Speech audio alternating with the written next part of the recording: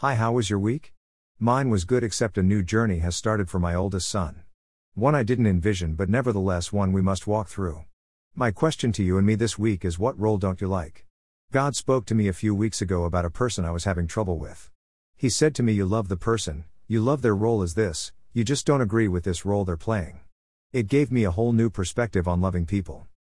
In Luke 10:25-37, we find the story of the Good Samaritan.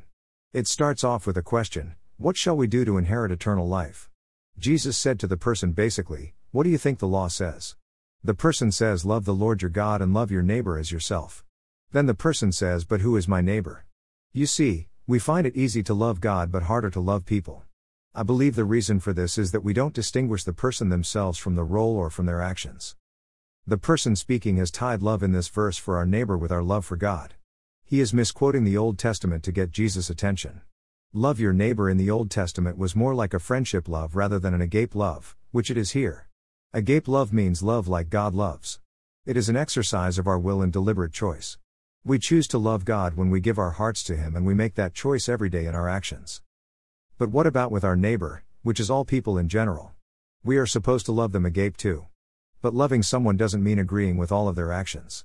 For example, you have love for your children, but that doesn't mean you agree with them when they lie to you or even steal a biscuit. The actions are wrong and should be separated from the person.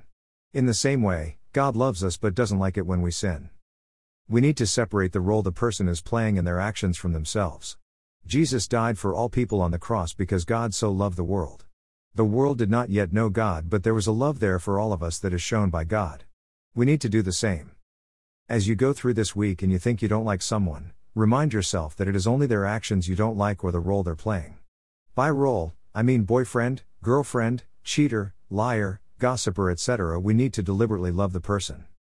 Have an amazing week and love people, but don't forget to love you, as well. Bless you heaps. Karen.